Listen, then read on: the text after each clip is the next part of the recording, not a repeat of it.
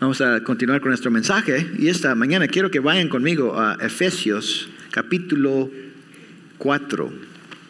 Efesios capítulo 4.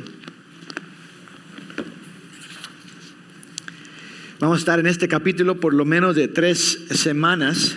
Efesios capítulo 4. Va a ser una transición y luego regresamos a primera de Tesalonicenses. Pero hoy Efesios capítulo 4. Vamos a leer juntos versículos 1 al 6.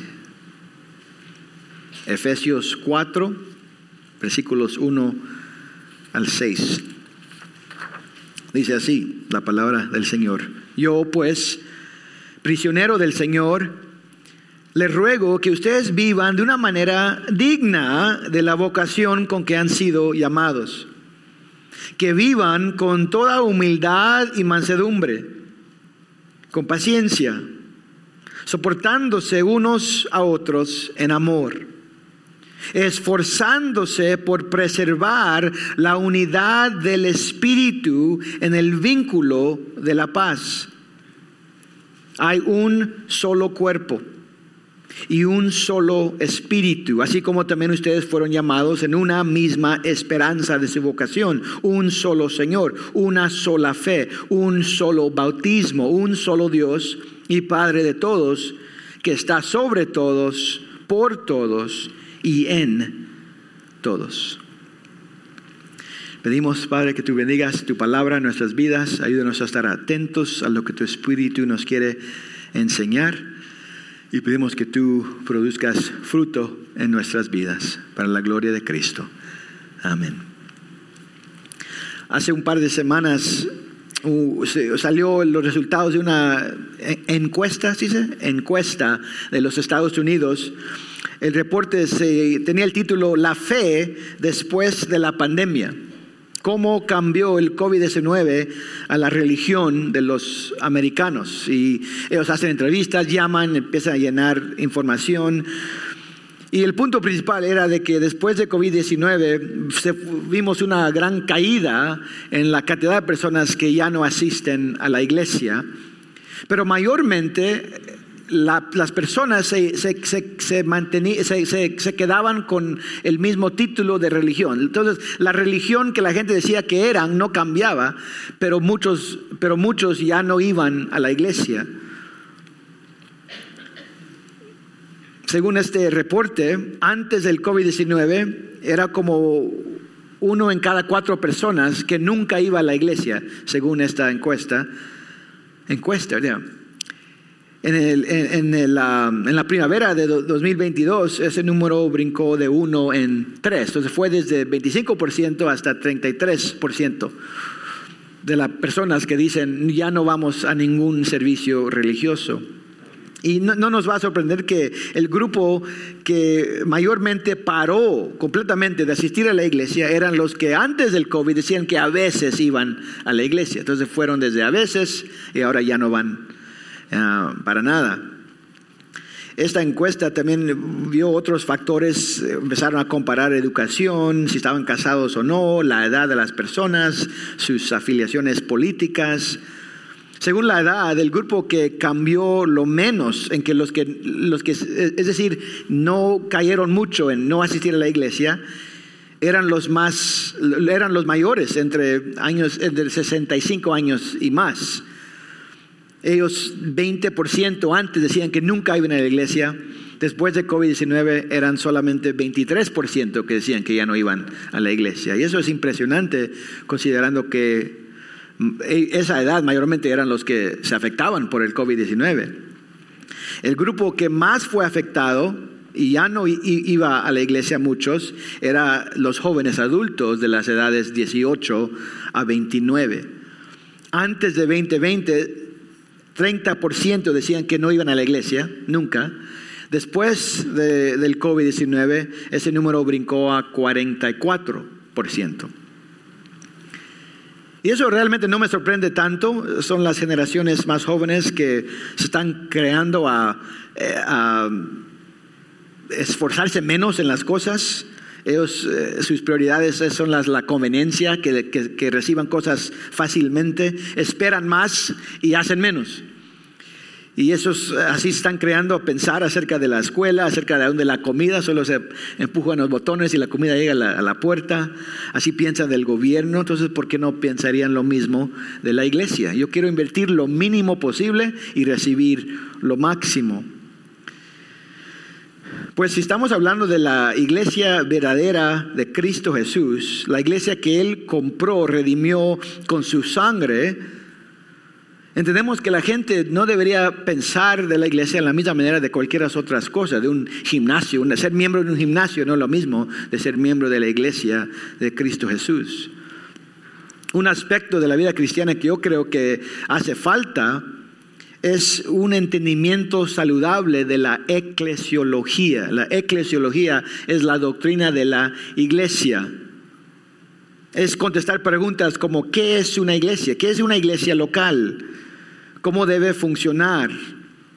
¿Qué es lo que la gente debe esperar de la iglesia? ¿Y qué es lo que la gente debe invertir en la iglesia? La gente que decidió que ya no iban a asistir a la iglesia, mayormente lo hicieron porque no entendían la naturaleza de la iglesia. Cuando oímos de estos cambios en la población acerca de asistir a la iglesia, no es decir que COVID-19 cambió la religión.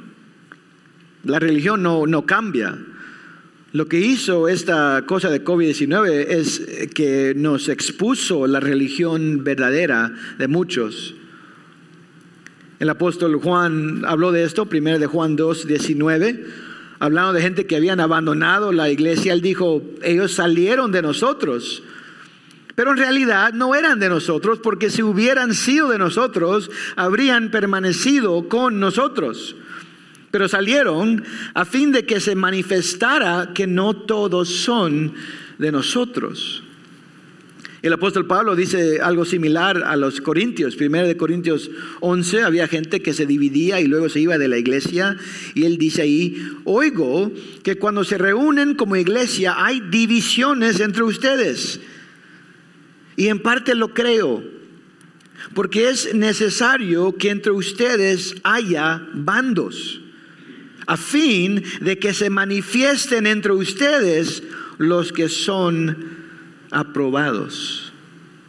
Entonces, Pablo entendía que parte del plan de Dios era limpiar la iglesia o purgar. Esas preguntas que yo les di acerca de la eclesiología, qué es una iglesia, cómo debe funcionar una iglesia, esas no son preguntas que nosotros tenemos la libertad de contestar como nos quiere o según nuestras preferencias. Esas son preguntas que la Biblia contesta.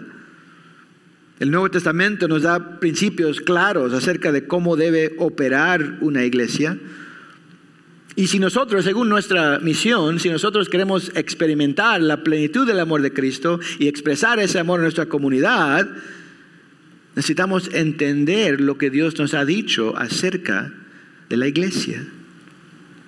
Lo hemos dicho varias veces, pero es importante repetirlo. La iglesia, al decirlo, no habla bíblicamente del edificio, no tiene una dirección. La iglesia aún no es este servicio. Voy a ir a la iglesia, ya es la hora de la iglesia, no es el servicio, así hablamos a veces. La iglesia tampoco habla de nuestra denominación. ¿La iglesia qué es? La gente, los miembros.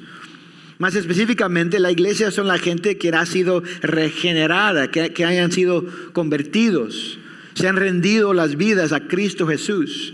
Esa es la iglesia global. Como una iglesia local, nosotros, Primera Iglesia Batista Bilingüe, es los miembros. Nuestros miembros son las personas que nosotros, de una perspectiva humana, queremos afirmar nuestra fe. Nosotros somos creyentes, aquí estamos unidos para servir a Cristo. Los miembros son la iglesia. Hay gente que a veces se va de la iglesia y dice, pues, Primera Iglesia siempre va a ser mi iglesia. Y entiendo ese sentimiento, pero lo más correcto es decir, cualquier congregación con que se están congregando, esa es su nueva iglesia. Entonces nosotros, como una iglesia local, siendo una manifestación local del cuerpo de Cristo, ¿qué es lo que debemos estar haciendo? ¿Cómo debemos operar? Efesios es un libro que nos ayuda a contestar esa pregunta, especialmente llegando a capítulo 4. Efesios tiene 6 capítulos y la primera mitad se enfoca en las bendiciones del cristiano. ¿Qué ha hecho Dios para nosotros? Describe la fe cristiana, la salvación. La segunda mitad, empezando en capítulo 4, se enfoca en la conducta del cristiano. Entonces, capítulos 1 al 3 hablan del llamado de un cristiano, pero capítulos 4 al 6 habla de la conducta de un cristiano. Otros han dicho, la primera mitad habla de nuestra posición en Cristo, la segunda mitad habla de nuestra práctica en Cristo. Mire conmigo versículo 1 de capítulo 4, Efesios 4, 1. Y esto va a preparar no solamente este párrafo que viene, sino el resto de esta carta. Dice ahí: yo pues, prisionero del Señor, Pablo hablando, les ruego que ustedes vivan de una manera digna de la vocación con que han sido llamados. Vocación habla de un llamamiento. Él está repitiendo la palabra. Vivan de una manera digna del llamado con que han sido llamados. Ese llamado cristiano es lo que Pablo acaba de describir en los primeros 3 capítulos. Dios nos llamó afuera de la muerte espiritual a la vida espiritual. Nos llamó de las tinieblas a la luz. Nos llamó fuera de la esclavitud a Satanás y al pecado, ahora a ser siervos de Dios. El llamado cristiano es ser redimido por Cristo para la gloria de Dios. Por eso existimos. Regresen solo para ver un versículo conmigo, versículo 10 de capítulo 3, Efesios 3, 10. Mire cómo él describe la iglesia. De este modo, dice Pablo, la infinita sabiduría de Dios, Efesios 3, 10, la infinita sabiduría de Dios puede ser dada a conocer ahora por medio de la iglesia. Y eso se va a conocer en el mundo, pero él aún tiene una perspectiva espiritual. Aún esa sabiduría se va a dar a conocer por medio de la iglesia, dice él, a los principados y potestades, en los lugares celestiales, conforme al propósito eterno que llevó a cabo en Cristo Jesús, nuestro Señor. Dios se está manifestando, Dios está demostrando su poder, su sabiduría, su gloria a través de la iglesia. Entonces, viniendo a Cristo y ahora siendo nueva criatura, ¿qué cambio se debe ver? Unos pastores dicen: usted ya es nueva criatura, usted debe esperar bendiciones, le va a llegar cheques en el correo, así dicen unos pastores. Vengan a Cristo, Él le va a bendecir así. Otros dicen: no, usted viene a Cristo, usted tiene que ahora ser pobre y vivir sin nada. O quizá uno debe ser misionero, va a ir a vivir en India o en China a servir a Dios. ¿Qué significa vivir de una manera digna del llamado con que hemos sido llamados? En el caso de Pablo, él dice, él era prisionero del Señor. ¿Vamos a ser prisioneros por Cristo? ¿Qué diferencia va a producir Cristo en su corazón? ¿Cómo andamos en una manera digna de nuestro nuevo llamado? Versículo 1 nos da el principio general, pero versículos 2 y 3 empiezan a desempacar ese mandato. Este es el llamado radical, esta es la nueva vida a la cual Dios nos llama. Versículo 2. Que vivan con toda humildad y mansedumbre, con paciencia, soportándose unos a otros en amor, esforzándose por preservar la unidad del Espíritu en el vínculo de la paz. El primer efecto del pecado fue relacional. ¿Se acuerdan de eso? Adán se escondió de Dios. Hubo algo, se quebró esa relación. Antes del pecado, Adán andaba con Dios en el huerto, en el jardín. Después del pecado se rompió esa relación y los seres humanos nos hicimos, según Efesios 2, hijos de ira, mereciendo un juicio eterno. Más que eso, cuando Dios vino a hablar a Adán, ¿qué hizo Adán? Oh, por ella, por la mujer que me diste. Él empieza a echar la culpa. Entonces, el pecado quebró nuestra relación con Dios primeramente, pero también afectó nuestras relaciones con los demás. El efecto primario del pecado es relacional. Entonces, es importante entender que el efecto primario del Evangelio de Cristo es relacional. No es solamente, pues yo soy salvo, entonces ahora voy al cielo, o me siento mejor de lo que he hecho. No es eso. Primeramente, el efecto del Evangelio es relacional. El Evangelio quita el pecado para que yo pueda ser reconciliado con mi Padre Celestial. El Evangelio quita las barreras entre mí y Dios y también me va a reconciliar a mi hermano. El Evangelio es algo relacional. Entonces, si somos el pueblo de Dios, si estamos aquí en la tierra como los representantes de Dios, lo vamos a demostrar en vivir en paz y en unidad. Si queremos vivir en unidad y en armonía con los demás, necesitamos aprender a responder adecuadamente a nuestras diferencias y al pecado de los demás. Y la respuesta apropiada, la respuesta que requiere el poder de Dios, la respuesta que nos hace sobresalir en este mundo, incluye 5 atributos. 5 atributos. Ahí están en sus Biblias. Pueden subrayarlos o marcarlos. Primero, dice ahí, debemos vivir con toda humildad. Y esa palabra toda enfatiza el esfuerzo que se requiere. Se aplica a todas las palabras de aquí. Primero, humildad. Una buena imagen de humildad es Filipenses 2, 3 y 4. Pueden regresar un libro, adelantarse un libro si quieren verlo, si no, solo háganse la nota. Filipenses capítulo 2, versículos 3 y 4. Unos versos muy conocidos, pero importantes. Dice así: no hagan nada por egoísmo o por vanagloria, sino que con actitud humilde cada uno de ustedes considera al otro como más importante que a sí mismo, no buscando cada uno sus propios intereses, sino más bien los intereses de los demás. Es una definición de humildad sencilla. La humildad es poner los intereses, poner el deseo de alguien más sobre los suyos. Y se oye bonito, pero es tan difícil, ¿no? Ya no nos atrae cuando nos toca decidir algo. Nos gusta cuando la otra gente son humildes. Qué bonito estar con gente humilde, porque nos dan lo que queremos.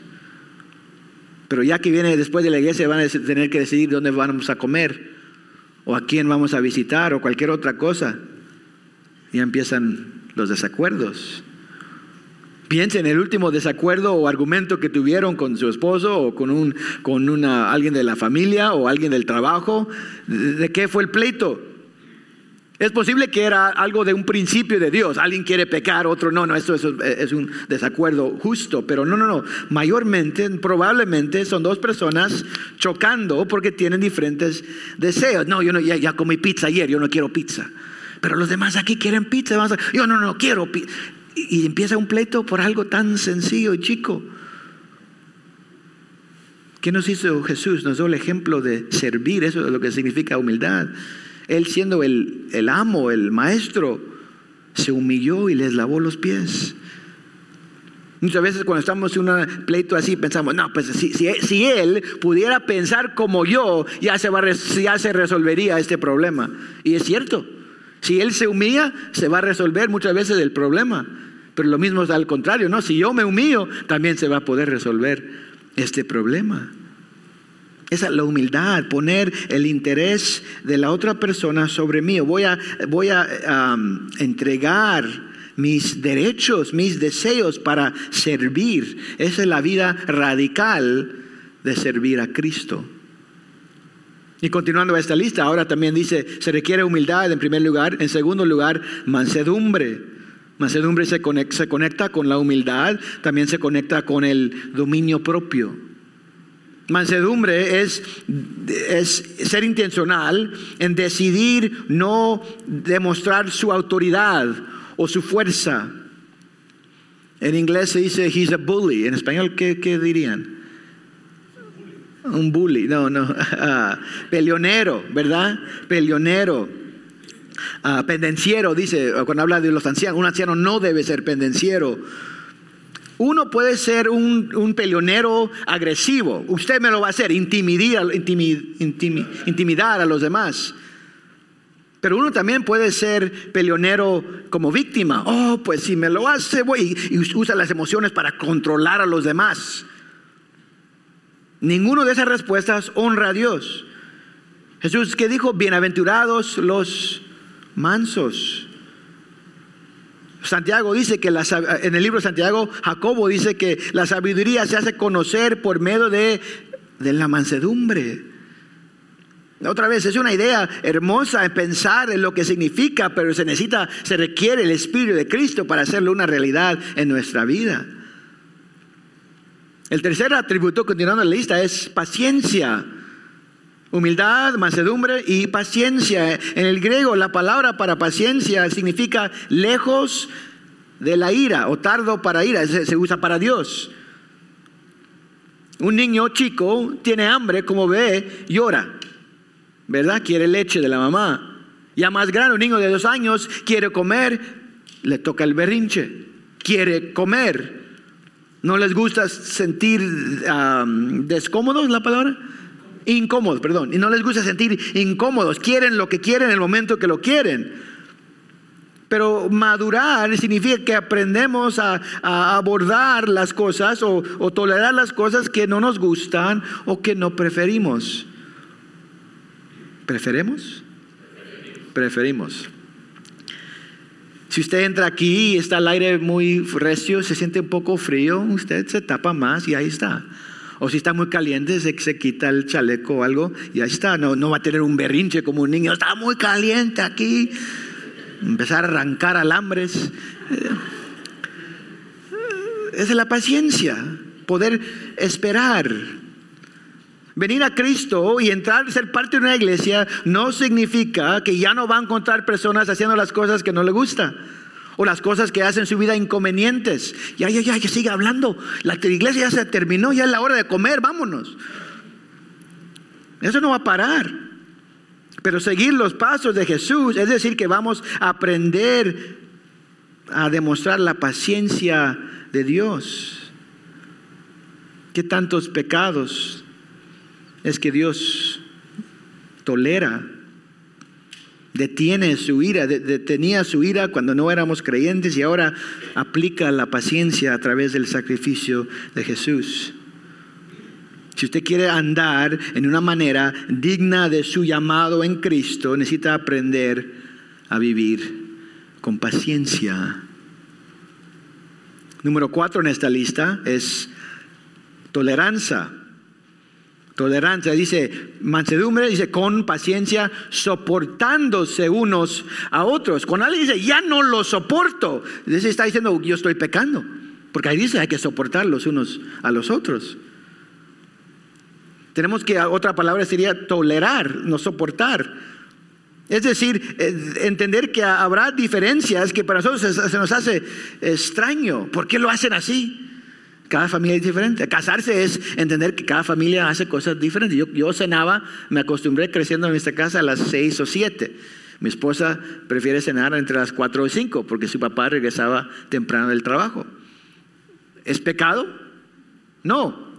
Yo prefiero comer una cena y si vamos a tener un postre, lo como inmediatamente después. Ya que tengo lo salado todavía en el paladar, algo dulce. Mi esposa, mi papá también prefieren, no, hay que bajar la cena y ya media hora, ya el cafecito y el postre. ¿Es pecado uno u otro? No es pecado, ok, no es pecado. Tenemos diferentes personalidades, tenemos diferentes experiencias, tenemos diferentes puntos de vista. Pero el pecado en mi corazón me va a decir que cuando hay un desacuerdo, usted está en un error y yo tengo la razón. Pero así no debe ser.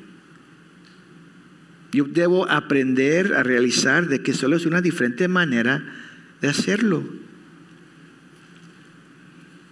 Hay tantas diferencias, no se termina esta conversación. No siempre va a ser pecado, solo son diferencias. El problema es que no nos gusta estar inconvenienced, No nos gustan las cosas inconvenientes. Estamos buscando a la gente que son más como nosotros para minimizar las diferencias que tenemos que tolerar. Pero así no debe ser. Esa no fue la intención de Dios para la iglesia. Su intención fue que estaríamos diferentes, pero unidos en amor. Y ese es el último atributo, el quinto. Es el amor. Dice, soportándose unos a otros en amor. La humildad, la mansedumbre, la paciencia, la tolerancia, todo eso son expresiones de amor. No solo que venimos a la iglesia deteniéndonos así, ya a ver qué tanto puedo soportar este hermano o esta hermana. Así no debe ser. Todo se debe caracterizar por amor. Dios es amor. Juan 3:16, Dios envió a su Hijo en amor. Jesús dijo que es por su amor que el mundo sabrá que son mis discípulos. Yo no puedo decir que amo a alguien y no demostrarles a ellos humildad, paciencia, tolerancia, mansedumbre. Así no trabaja, no tiene sentido. El amor primeramente no es emoción. Amo a mi esposa, pero no la tolero. No la ama bíblicamente, no la está amando. Es un compromiso de cada día, de cada momento. Ustedes ya saben, la palabra más común en el griego para el amor cristiano es agape. Agape. ¿Y ustedes saben cuál libro de la Biblia usa agape más de cualquier otro libro? Cualquier forma de agape. Puede ser agape de una persona, agapeitos, los amados. Puede ser el verbo de amar. Puede ser el sustantivo, el amor. El primer libro que usa cualquier forma de agape más que los otros, lo usa 63 veces. Es una epístola de 5 capítulos. 63 veces, primera de Juan. En segundo lugar es el Evangelio de Juan, que tiene 21 capítulos y lo usa 55 veces. Por eso le decimos Juan, el apóstol del amor. Uno de los pasajes más famosos, primera de Juan, nos viene en capítulo 4, 7 al 8. Primera de Juan 4, 7 al 8 dice: amados, amémonos unos a otros, porque el amor es de Dios. Y todo el que ama es nacido de Dios y conoce a Dios. El que no ama no conoce a Dios, porque Dios es amor. ¿Cuál es el punto de Juan? Que Dios y el amor bíblico van juntos. El que no tiene amor realmente no conoce a Dios. El que realmente conoce a Dios va a ser caracterizado por amor. Vivir de una manera digno de su llamado es amar a todos, pero especialmente aquí a sus hermanos y hermanas en el Señor. Y termina este mandato con versículo 3, el resumen de ahí, esforzándose. Esto otra vez enfatiza que no es fácil, no es automático. Dios nos ha dado una nueva vida, pero tenemos que esforzarnos por preservar la unidad del Espíritu en el vínculo de la paz. La paz es el vínculo. La paz produce armonía, unidad. Ese es el punto principal, unidad. Después de versículos 2 y 3, Pablo va a la fundación de este mandato. Y con esto terminamos nuestro estudio hoy. ¿Por qué es que Pablo nos llama a la humildad, a la mansedumbre, a la paciencia, a la tolerancia y al amor? ¿Por qué importa tanto? Porque así es como demostramos la unidad que tenemos en Cristo. Si en una iglesia local somos una comunidad, no solo usted va al gimnasio o al mercado, usted quizá mira las mismas personas, pero no son comunidad, no son parte de una familia, solo van al mismo lugar. Hay gente que mira la iglesia de la misma manera, pues ahí voy cada domingo y a veces miro a las mismas personas, pero no, así no es el diseño de Dios. Somos una comunidad y el amor de Dios que Él ha puesto en nuestros corazones produce unidad. No tiene sentido decir, nos amamos los unos a los otros, tenemos amor para Dios, amor para los unos a los otros, pero no tenemos unidad. Sería una contradicción. Espiritualmente estamos unidos en Cristo. Eso es una unidad de nuestro estado, de nuestra posición. Pero también hay un aspecto de nuestra unidad practical. Nuestra unidad eterna y espiritual se debe celebrar, se debe demostrar y expresar. Por ejemplo, si una pareja que ha sido casado 20 años dice, pues ya no estamos juntos, ya no estamos obrando juntos, ya no, estamos peleando siempre, ¿es decir que ya no están unidos? Pues de un sentido no, porque están casados, ¿verdad? Si todavía están casados, están unidos. Están unidos posicional por los votos que tomaron delante de Dios. Pero en otro sentido entendemos que sí, ya hay falta de unidad. Lo que falta es la expresión práctica de la unidad que tienen. Ya no están viviendo prácticamente esa realidad espiritual de un matrimonio. Espero que ese ejemplo nos ayude a entender. Hay unidad eterna espiritual, posicional, pero hay unidad practical.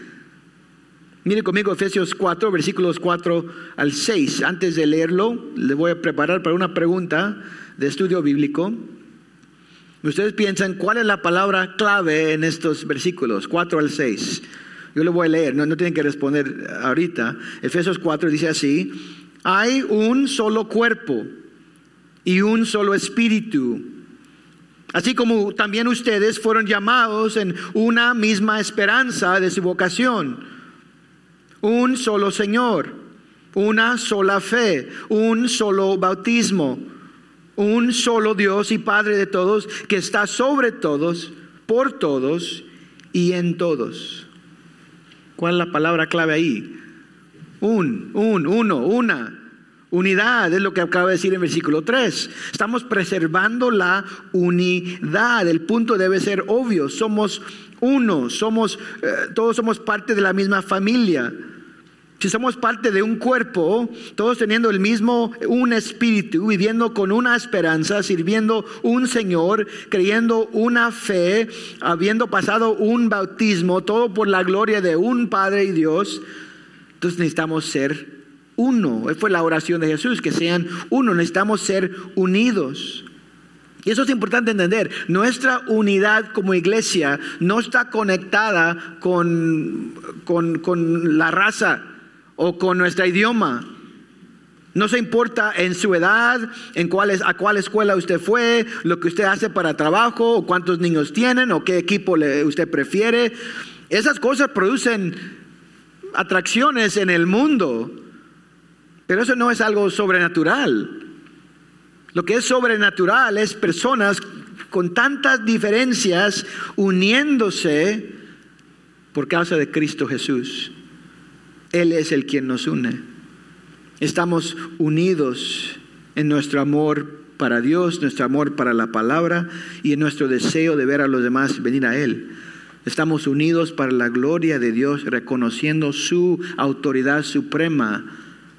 Él es, como termina el versículo 6, Él está sobre todos, por todos y en todos. Cada persona que pertenece a Dios a través de Cristo Jesús tiene Dios morando en él. Y cuando usted peca contra un hermano, está pecando contra Cristo. Y cuando usted ama, usted demuestra amor a un hermano, usted está demostrando amor a Cristo. ¿Se acuerda cuando Saúl fue convertido? En el viaje a Damasco, vio la luz y le dijo: ¿Saúl o Saulo? Saulo, Saulo, Saulo, ¿por qué me persigues? Está hablando Jesús, porque Él identifica con su iglesia. Y hablando de ministrar a alguien más, cuando alguien tiene hambre, alguien está enfermo, alguien tiene sed, ¿qué dijo Jesús? Mateo 25:40. En verdad les digo que en cuanto lo hicieron a uno de estos hermanos míos, hablando de la iglesia, del pueblo de Dios, aún a los más pequeños, a mí, dice Jesús, a mí lo hicieron. Jesús identifica con su iglesia porque Él, por medio de su espíritu, mora en cada miembro. Ese es el diseño de Dios para la iglesia. No es un club donde a veces vamos, a veces no. Es una comunidad eternamente redimida por el sacrificio de Jesús. Y por esa misma sangre estamos unidos. Y esa unidad se debe ver cada día no solamente los domingos cuando nos reunimos para adorar. Eso es lo que significa andar en una manera digna del llamado con que han sido llamados. Oremos. Padre, damos gracias por este recordatorio. Tú sabes qué tan difícil es, pero la dificultad de obedecer se conecta con el poder de hacer esto cuando el mundo lo mira. El mundo mira nuestro amor, nuestras familias, la humildad que demostramos, y deben decir qué causa esa diferencia, de dónde viene ese poder. Unos se burlan, pero otros se atraen al amor de Cristo. Ayúdanos a entender de que todo esto no viene de nosotros, sino viene del Espíritu de nuestro Señor Cristo Jesús. Él demostró la paciencia perfecta, la humildad, la mansedumbre y la tolerancia. Él nos ha demostrado el amor perfecto. Bendícenos, Señor, y úsenos para la gloria de Cristo. Amén.